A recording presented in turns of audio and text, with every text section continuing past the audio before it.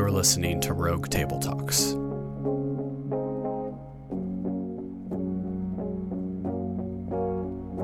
Here's Mike.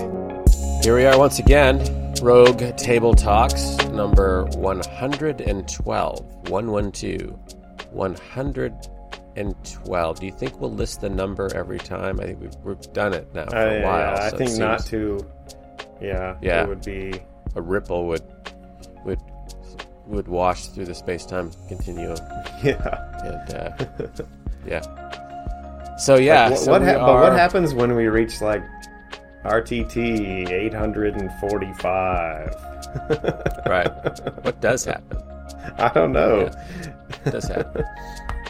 It's a good question. Yeah. Will we have exhausted all the conversations? Right. Will it still be me and you? I don't even know how long that'll be from now. Yeah. We'll be talking about dark energy or something, or some weird something going on. But we are still talking about stories in the big story. We talked about sacrifice, talked about redemption, and we're going to talk about love. Mm-hmm. Yes, love stories. Brought to you by Mike and Chad. On the night side, talking about love. Who doesn't love a good love story? Who doesn't love a good love story? Although maybe not today. Maybe not today. Yeah. Yes, maybe not today. Some people may not love a good love story. So let's maybe start with, everyone loves a good love story. Lots of people love sort of bad, cheesy love stories too. Mm-hmm. Right? So why is that? So, I did, I think a couple episodes ago, maybe I might have trashed Hallmark movies when I talked about Sacrifice. Is that a thing I did? I might have. Did you get an email? I know that's within that? me. No, I didn't get an email. I did get a little conversation. Which was a good question, is, yes, that's true. They're not a full picture of, but they're not trying to be. They're not trying to be a full picture of sacrificial love. And lots of people seem drawn to them. And why is that? And I think that's a good point. Why is that? Why are people drawn to simple, sort of, a little bit of conflict, but then happily ever after love stories? I got a couple thoughts. One is, when you have ideals of love, that's probably what you start to think about, is that you're going to meet somebody in an ice skating rink, you're going to fall, they're going to pick you up, it's going to be love at first sight, there's going to be some minor conflict, right? I'm writing a script. Man. You're not sure it's going to work out. But the tension is not to... Change ice skating rink with horse riding trail. Yes, or with anything. Business transaction. Right. But I think what's appealing is that the tension is not too great. The tragedy, the obstacles to overcome, you know how it's going to work out in the end. Mm-hmm. So there's this level of innocence to them, and I think that's comforting for some people. It's comforting because, when I envision my love story, I kind of think about that. And so maybe it's a little comforting back to our younger, more idealistic, this is romantic. This is what love is. Yeah, innocence is a good word. It made me think of, we took that Shakespeare class, and what was it? Midsummer's Night's Dream. Mm-hmm. Was that one of the? Yeah. And, one of the things about that, I mean, it was different. You could tell almost immediately it was different from Hamlet or, Macbeth, in that, things would happen and there'd be conflict, but it had the sense or the tone of, okay, this is all going to work out in the end, That it's not one of those kind of stories where, real tragedy is going to come in. Well, Romeo and Juliet's a tragedy, right? It's a love story, but it's a tragedy. Yeah, and you get the sense pretty early on that this might turn out badly, Yeah. And that's so the thing. There's that, like, the Midsummer Night's Dream. It's a comedy. It's a, technically in Shakespeare's plays, it's a comedy because there's minor loss. Everything works out. People feel good about it in the end. And the reality is, I heard someone the other day say, well, if you use that template to talk about the Bible is a comedy. Because in the end, there's more tragedy, but in the end, this is where we're going. Like, things resolve well. Right. Yeah. It just takes a few thousand years. Right. But it's going to a good place. And I think that's an interesting point. I hadn't really considered it from that angle. That, in a sense, we are in a happily ever after story. It's just the happily ever after part is after we're dead, likely. I mean, it's a long way away, but it's coming. And so there is an echo of, things actually will resolve. I may not get resolution and all my problems won't be gone in this life, but that is coming. In the big grander story, it is a happy story. So maybe that's why those stories are attractive and people like them. Let's kind of slide off that a little bit and then to say, so what are other good love stories? What makes a good love story? What makes it? What are good love stories and why are they good? Or not just in the Hallmark kind of good, but in a fuller, bigger sense, even. Yeah, usually. Or what makes bad ones? Well, I tend to think bad ones are easy ones. There has to be some type of sacrifice or striving or pursuit. Like, just even in real life, we have friends back in St. Louis that, this guy fell in love with this girl and he literally asked her out 5 times and she rejected him 4 times. No, we're not going to go out. We're not going to go out. And now they're married and have 3 kids. And so, that tension that creates is what makes a good love story. Like, hey, I like you. Do you want to go out? Yes, we'll go out. It's like, okay, well, that's kind of boring. Like, there has to be some type of cost, sacrifice, like show the value of it. Like, this is really valuable to me, and here's what I'm willing to do to get it. Whether that's, even in movies or stories, I'm going to go against my parents' wishes, right? Like, this is forbidden love. I'm royalty, and here is a member of the working class, and that's attractive to us, though. Yeah. Right. Against all odds. Yeah. There's some difficulty, conflict, some test, quest, some sort of something that goes into. Well, go ahead. Did you ever watch A Walk to Remember? I did. I'm trying to remember it now. She is sick, right? She's sick, and he is the father's a preacher, and it's a really good love story, I think. She's sick, father's a preacher, she's kind of innocent, preacher's daughter, and there's this guy who's, the father doesn't approve of, and all this stuff. Well, anyways, they end up falling in love.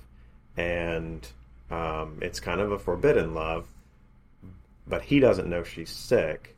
But in the end, he finds out, but he still commits to, I believe, marrying her, even though in the end of the story she dies soon after that. And knowing full well that he's going to lose her, still chooses to love her. So that, to me, those type of things, I'll commit to this regardless of the outcome.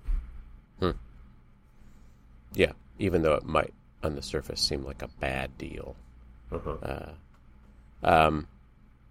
So a couple I thought of are a little older, maybe, are more familiar to some. Pride and Prejudice, I think, is, in a way, it's more than a love story, but it's a good love story in that there are, again, they're real characters. You kind of, the characters are not two-dimensional. They're more fuller characters. In a sense, his prejudice because she's not of the upper class, her pride because she's not of the upper class.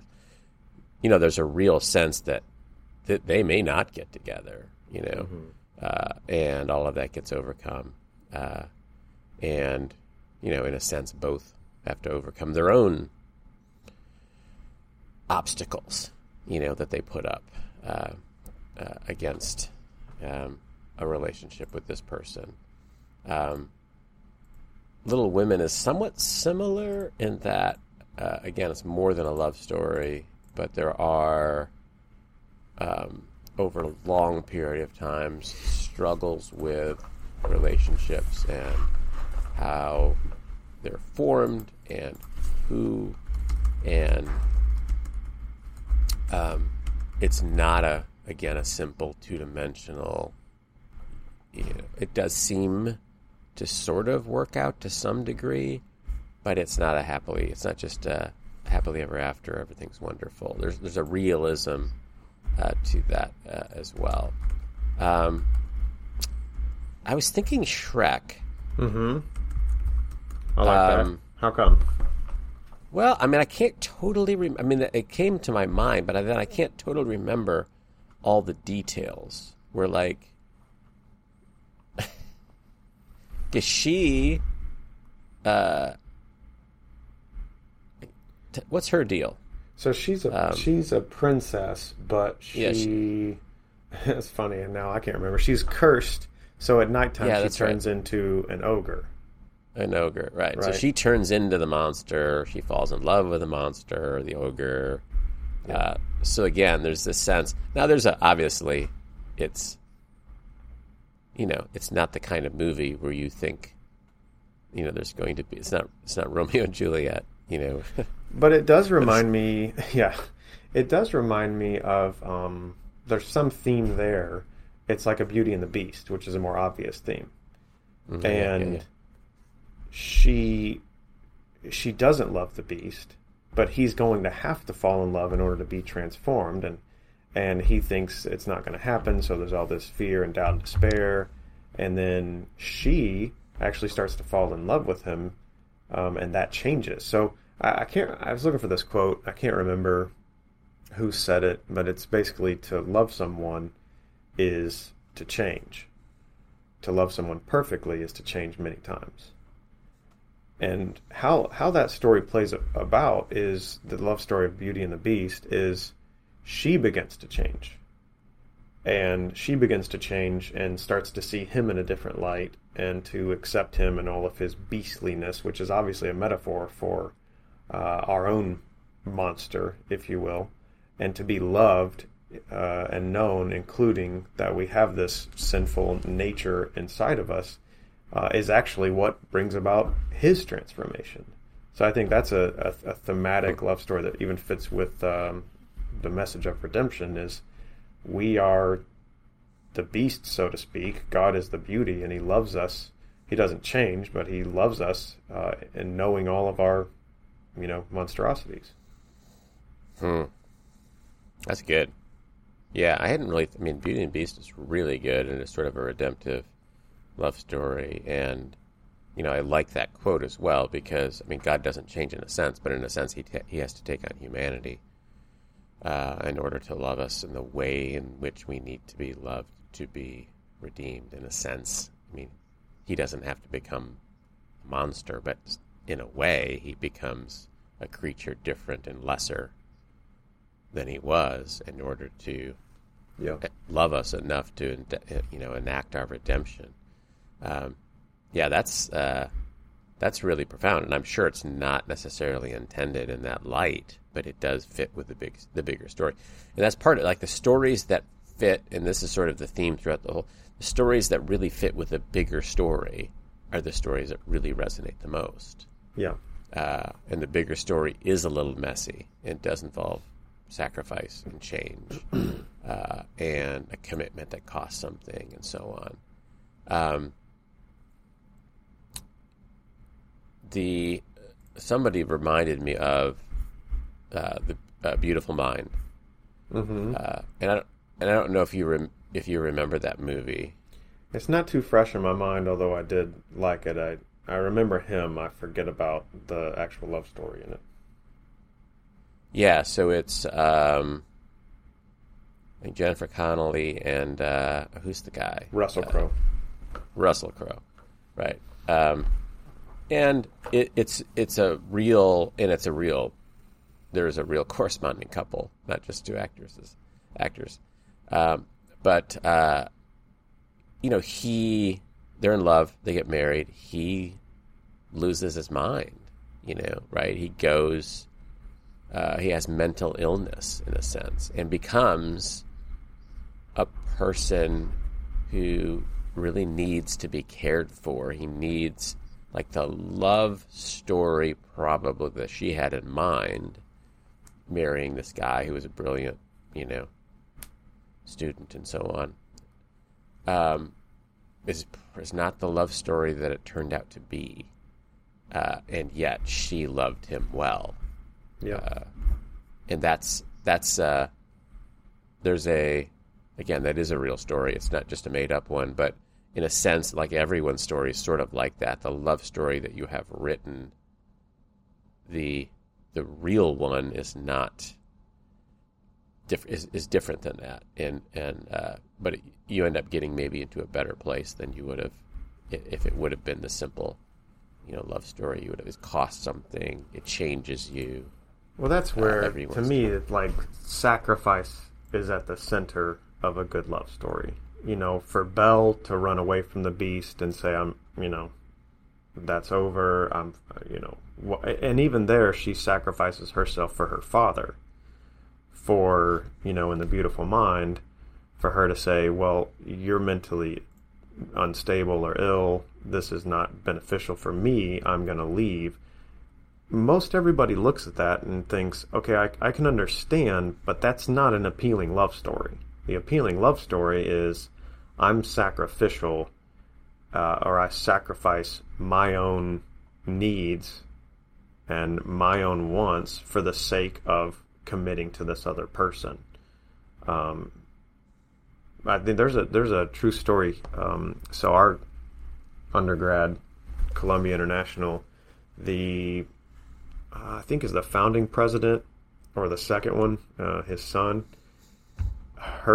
his wife developed dementia later on, to the point of she would walk. They had a house on campus. She would walk out of the house barefoot, looking for him, walking for hours, bloodying her feet, all sorts of things, forgetting who she was, forgetting him, and essentially he cared for her. He stepped down from his responsibilities to care for her, stayed on campus, and there was a short book written called A Promise Kept. I even think there's a small film on it, but it was essentially he committed to loving her even though she was, losing her mind and forgetting everything. And she ended up passing, but to me, that's the driver. Is we love good love stories if they involve some form of sacrifice, self-sacrifice. Mm-hmm. Yeah, and I think that's part of that theme, that love stories that really match the big story we're in involve a commitment. The love involves a commitment where you don't know how it's going to turn out, and in sickness and in health, I mean, that's the nature of the vows, that even though it's going to turn out different than I have in my mind, to the extent that I have it in my mind, I'm committing myself to this story, to you, this person. And that's a big part of what love is. And it's sort of another movie that came to mind, which is odd because I don't know if I've thought of this movie much since I watched it. It's a movie called 100 Days of Summer, and it's basically just it's a relationship that was 100 days long, which, at the beginning of the relationship, and I don't remember who was in it, but at the beginning of the relationship, it just seems like this idealized. It's really, whirlwind, very romance, very, high feeling, and then it just sort of fizzles and ends. And I feel like there's a lot of that obviously that happens a lot. And at some point, what's missing is without a commitment, that's probably happens to almost every relationship. Without some, whether it's marriage. I mean, obviously, marriage is not a commitment for some people, and then people have a commitment outside of marriage. But that's the idea of marriage, is that you're committing. You're tying yourself to this person. Whatever happens, like if you get sick, if you have trouble, if you become mentally ill, if you get old, if your plans don't work out and you don't make a lot of money like you think, whatever, like all of that, come heck or high water, we're going to be together. That it really does resonate with the big true story that we're in, because Jesus ties himself to us, commits himself to us. It's this gracious, permanent commitment. That's a part of the big love story that we're in. I think as long as the sacrificial party doesn't grow resentful. Yeah. Right? I think that's the temptation of people are going to change. Your relationship is going to change. That person may not choose growth patterns for themselves. They may deteriorate. They may become, angry, grumpy, cynical. They may, if you're a Christian, they started as Christian, they may leave the faith. You don't know how that's going to go in the end. And I think the temptation is to play the martyr. And, I'll stick it out, but I hate this person. And I end up resenting this person. And I don't think that's the true essence of sacrifice. I think that's playing the victim. And yes, it's hard and terrible and all those things, but at the same time, it's a lie to have the presentation of, this is hard for me and I'm sacrificing. But really, I'm resentful of how this worked out and who the other person is, and I'm playing the victim card here. Wow, there's probably a whole series of podcasts there. I do think that's a temptation for anybody in a relationship, because inevitably everything doesn't turn out like you would hope, and you have a choice to be, you might truly be the person called on to sacrifice in a way you didn't expect, and that may not be your doing at all, depending on the situation. And you have a choice, because that might not be your choice, but responding with resentment is your choice. And part of it is just, what did I expect to get out of this relationship? And that brings me to, do you remember it was in Mosaic? Remember the Mosaic age, that ministry to young adults, and there was this conversation that I was a part of that was, is there a perfect one for me out there? And it was, the funny thing was, many of the females believed the answer to that question was yes. And, and a lot of the males were like, no. Yeah, the premise, it was interesting, it was almost, we were in that conversation, and the assumption was, of course, Mike, you would think that there's just one. And the assumption I think of many people in the secular culture, but probably more so even in Christianity, around the conversation of God's will. And it was like there's this assumption of, well, God has one right person for you out there. Your Boaz. Find your Boaz. Yeah, find your Boaz. So what did you say? You shattered all their hopes and dreams? Yeah, I just said, I don't think that's true. I think there's a cultural expectation behind that that's interesting to me, that almost like if you find the right person, you won't have these pitfalls and downfalls. Mm-hmm. If you find the right person, you really will get happily ever after. Right. And because I think there will be pitfalls, then I'm not sure. It's I don't think biblically there's any reason to believe that's true. And that's not, it's not necessarily how God's will is presented to us or anything else. Well, you have to reject the premise on which it's built on. Yes. I just don't think there's any strong argument for there's one will and one person, and therefore that means it's all going to work out. I mean, if you just take other cultures, for example, that let's say it's an arranged marriage. Let's say there's Christian Indians in India, and it's an arranged marriage, and your parents pick for you, and it's been set. Okay, well, there's a whole lot of complex factors in there. Now, is that the right person? Right, which is common in many settings in the biblical world. Is right. That you didn't get to pick your own life partner, and that sort of seems like the biblical emphasis is you need to work on the person in the mirror. You need to be the person who can make this commitment and keep this commitment. You need to work on that. You need to work on being someone who loves well, and leave the rest in God's hands, if you will. And sometimes you're going to be disappointed, and sometimes you're going to disappoint other people.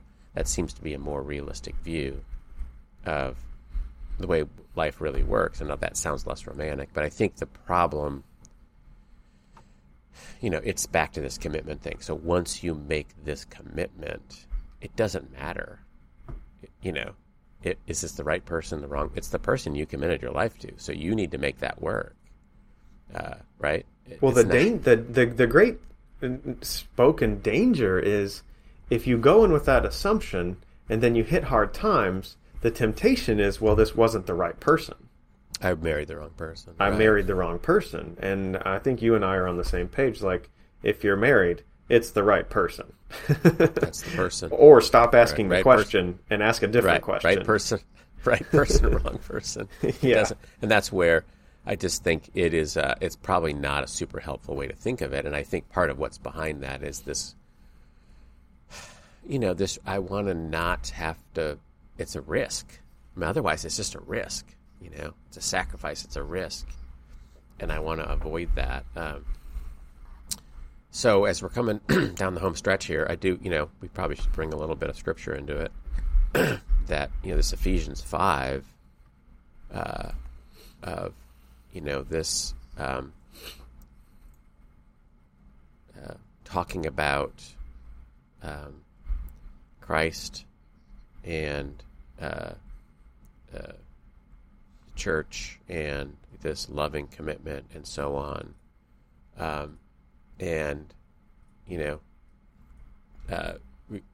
Paul talks about this what it means for a man and a woman to have this loving commitment together, and the man lays down his life and so on. And that sort of famous passage where Paul's talking about marriage and family, and then seemingly out of nowhere he says, but I'm talking about Christ in the church. It's a mystery, but I'm talking about Christ in the church.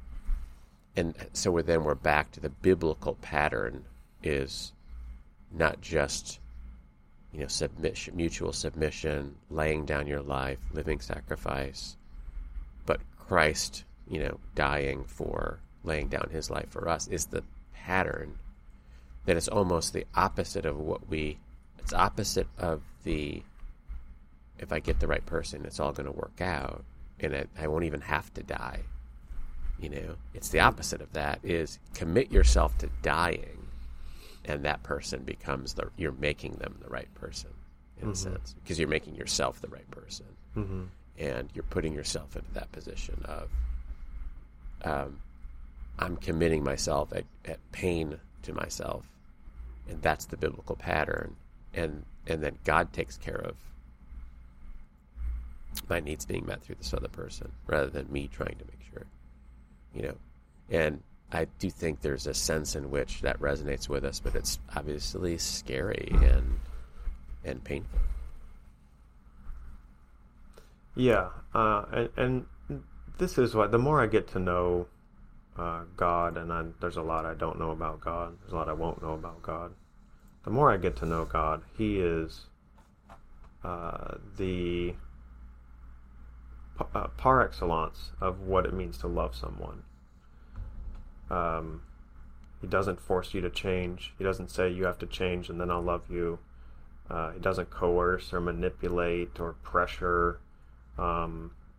It's really a sacrificial, unselfish, I accept you on the terms of the sacrifice of my son, and I bind myself to you, and you're gonna mess it up, and you're gonna make me look bad.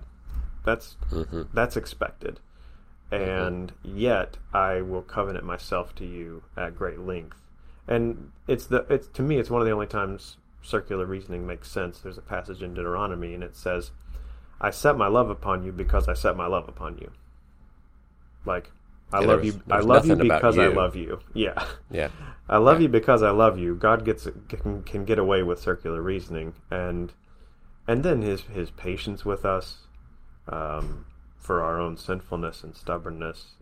It really is one of the best templates for what true love looks like. The more I get to know God.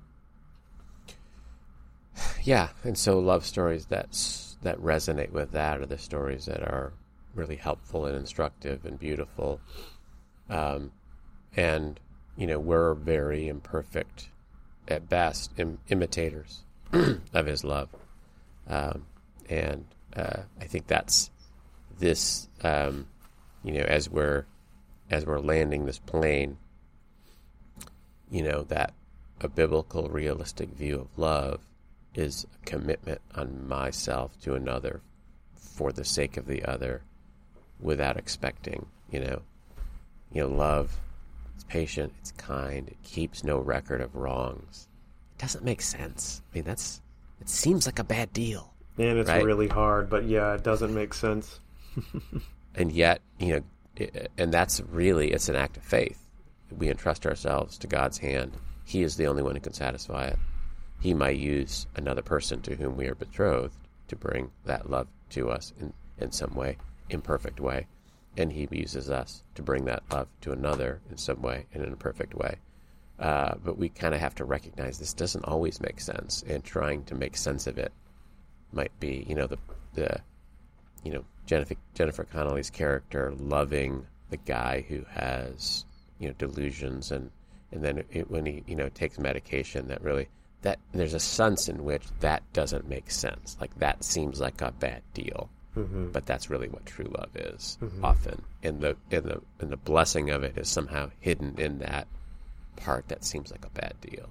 And if you take that part away, then it's something more frivolous and surface. It's 100 days of summer.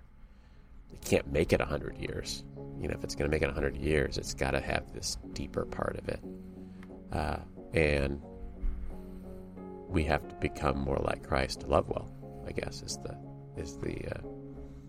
the end of that story. And so that's our encouragement. Maybe we'll end it there.